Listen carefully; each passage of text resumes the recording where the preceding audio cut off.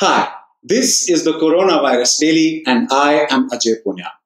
As romantic and as thrilling the idea of work from home sounds, this love affair will end. Before I start with the daily updates, here's sharing some tips and tricks while you and I are in lockdown. Try to build a schedule for yourself and don't just binge watch series on the internet, spread it out over a few days. If possible, have a designated work spot in your home, and since you are stuck indoors, take breaks and walk around the house just to stretch your legs out. If you live with family, please contribute in household work. Maybe have a rotational schedule and list of chores for everyone at home, from the kids to the parents and even grandparents. If you live alone, it is convenient to become a slob. Try to not let that lazy attitude take over. Also, social distancing has to be maintained. It is still in fashion. Today is the 24th March, Tuesday. First, the uncertainties. Now, this is one of the biggest talking points and a huge subject of uncertainty. Does COVID-19 spread by means of paper currency, and thus should we avoid using paper currency at all?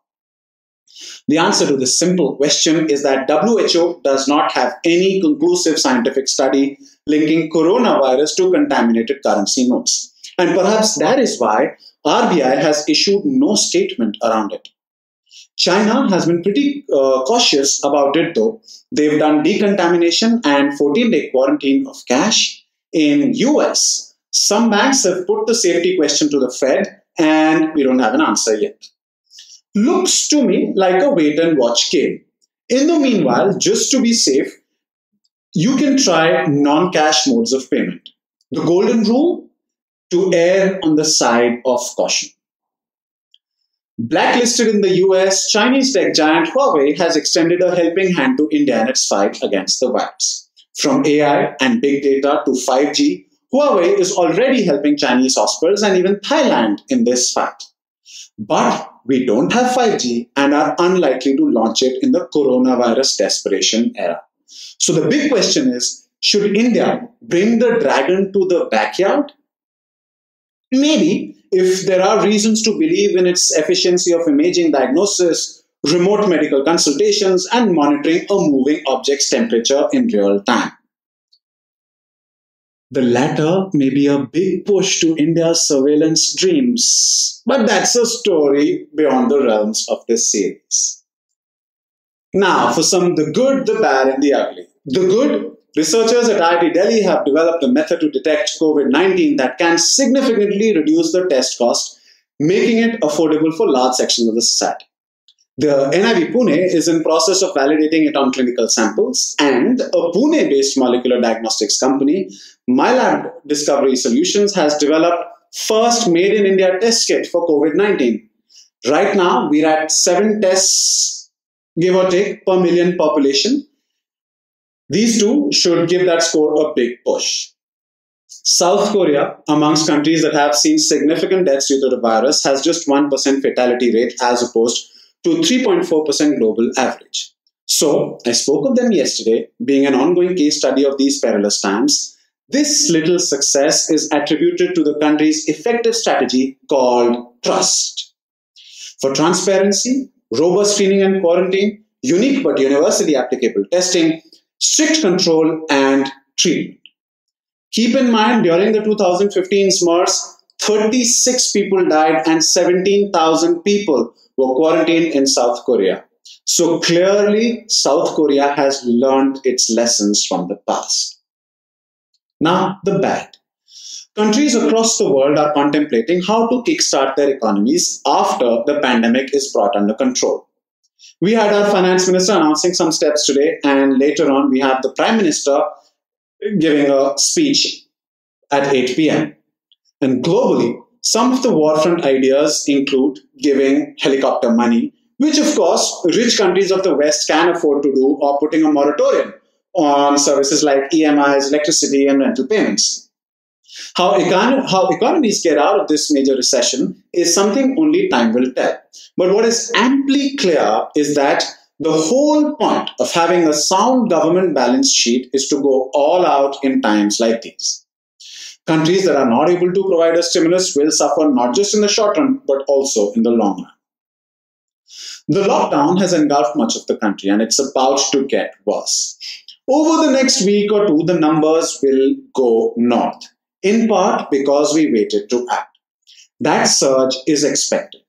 Don't despair, you're doing the right thing by avoiding others, but the numbers will eventually catch up with our efforts to ease the burden on health workers who are short of beds, short of personal protection equipment, and short of sleep.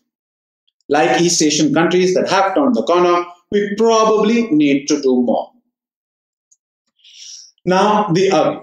If your anxiety has triggered, I would request you to stop right here. Okay? Now that you're still here, remember Americans complaining about wanting their spring break? Well, the March Madness has come true and some students have tested COVID-19 positive. Now, all of them have returned home across the country. So cross your fingers, America. Amidst the world versus corona battle, there is another battle going on right now. And that is the landlord versus tenant battle. Some countries have completed a 1-month lockdown, but India is still in its first month and it is going to get very, very bitter. So here's how one argument goes. There are no jobs means the tenant has no money. The tenant has no money means the landlord doesn't have money to pay mortgage to the bank. But since the bank is just a layer after layer making up a corporation, they can just entangle you in a web of interest in the mortgage payment you do not make. So, the fist fight on the ground is now between the landlord and the tenant, with the solution, if any, depending on the economic ideology you subscribe to. Which brings me to the most heartbreaking story.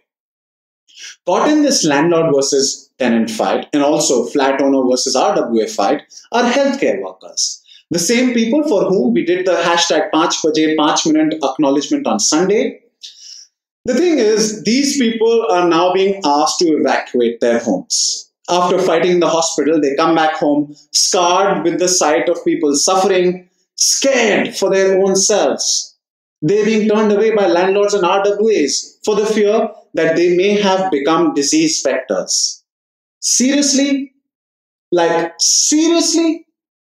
In the UK, the NHS put a ban on eviction for 3 months. And looking at the story, some of these doctors have posted online, begging, howling, shouting on top of their lungs to give them personal protection equipments.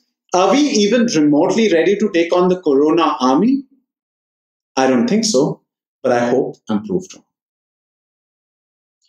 Okay, finally, some funnies before I go.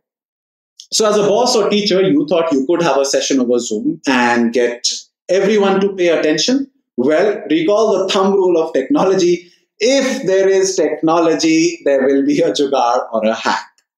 You can find umpteen tutorials about how you can record a short looping video as your background or take a photo of yourself looking particularly attentive, play it and then leave your seat and make your lunch if you like. Goodbye, wash your hands, see you tomorrow.